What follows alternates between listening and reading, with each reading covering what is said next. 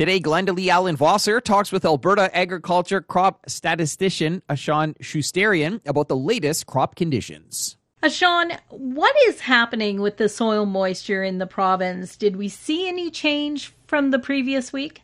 Showers over the past week maintained soil moisture through the middle third of the province and improved soil moisture for much of the Peace region. Meanwhile, precipitation was very limited in the South region.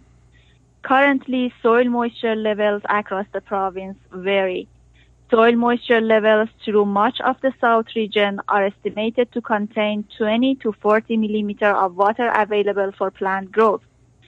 In the Central region, soil moisture levels range from 20 millimeters of water available for plant in the southern parts of the region to 140 millimeters in the northern and western areas.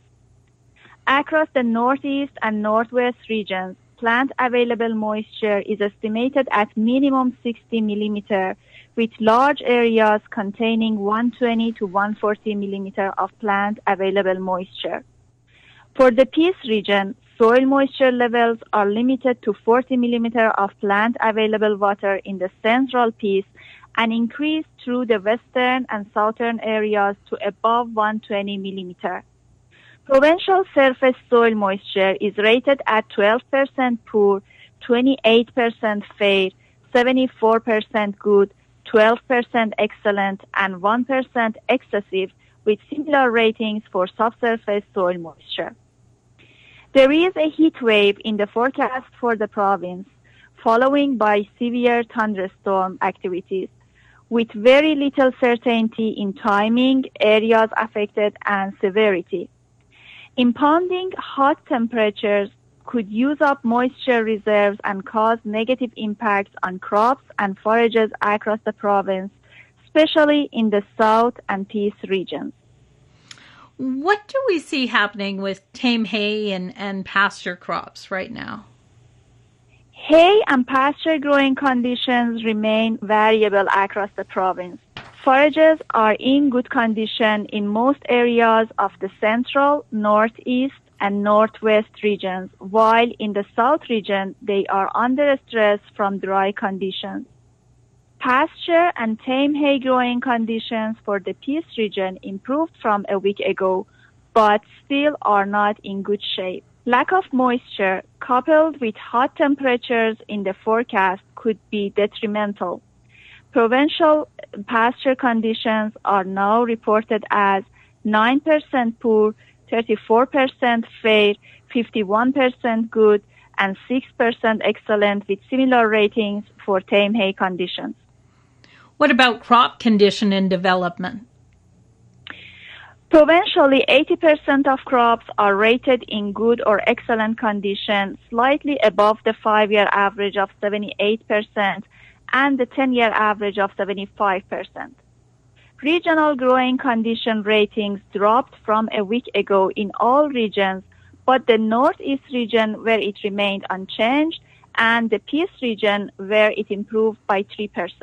Compared to the regional 5-year averages, crop conditions are better than normal in all regions, except for the South where crops are under critical moisture stress. That's Ashan Shusterian for Golden West. I'm Glenda Lee Allen Vossler.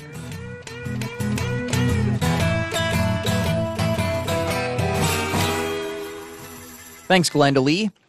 Last week, Protein Industries Canada announced an investment into a project to develop a national strategy to improve diversity and inclusion of Indigenous groups in the Canadian agriculture and agri-food sector. Kelly Lindsay is the president and CEO of Indigenous Works. This project is really focusing on Indigenous agribusiness. And what's facing all Canadians in the wake of COVID was this whole area of food security and food sovereignty. We were hearing from Indigenous communities that this is top of mind as well.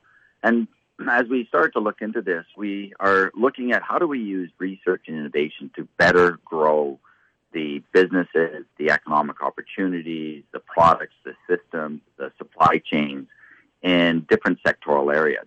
And the number one priority was the agribusiness area. So that was why we focused on that. We built this out. Protein Industry Council, of course, was on board, as well as Ag Canada. And we have a supporting, this whole initiative is presented by our lead sponsor, Nutrien.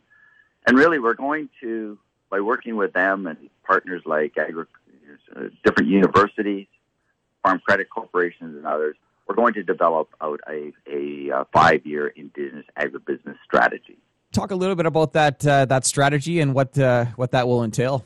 So no one has mapped out the participation level in agribusiness across Canada. And yet we do know that there are many Indigenous entrepreneurs as well as communities that have vested themselves in everything from protein crops to specialty foods like mushrooms and berries and so on. So if we could, first of all, map out where and who is doing what, we'd be able to start with a baseline of agribusiness activity. From there, we'll be able to look at how do we support these initiatives to grow their capacity, obviously grow their businesses and their opportunities, and also to look at partnerships. Where are their partnerships with Mainstream Canada and these groups? So like you said, this is rather exciting. There's been some initial work done by Farm Credit Corporation where they did a survey of Indigenous businesses in the agribusiness area. It was a great start, and so we're going to be building upon some of that formative work. But like I said, no one has really done this deeper analysis that we're going to be undertaking. That was Kelly Lensay, President and CEO of Indigenous Works. Last week, Protein Industries Canada announced an investment into a project to develop a national strategy to improve diversity and inclusion of Indigenous groups in the Canadian agriculture and agri-food sector. That's it for the Prairie Ag Wire for today. If you have any questions or opinions to share, send them to us by email, thefarmdesk@goldenwest.ca. On behalf of Glenda Lee Allen Vossler, I'm Corey Canute. Thanks for listening and have a great afternoon. The Prairie Ag Wire will return tomorrow on the Golden West Farm Network.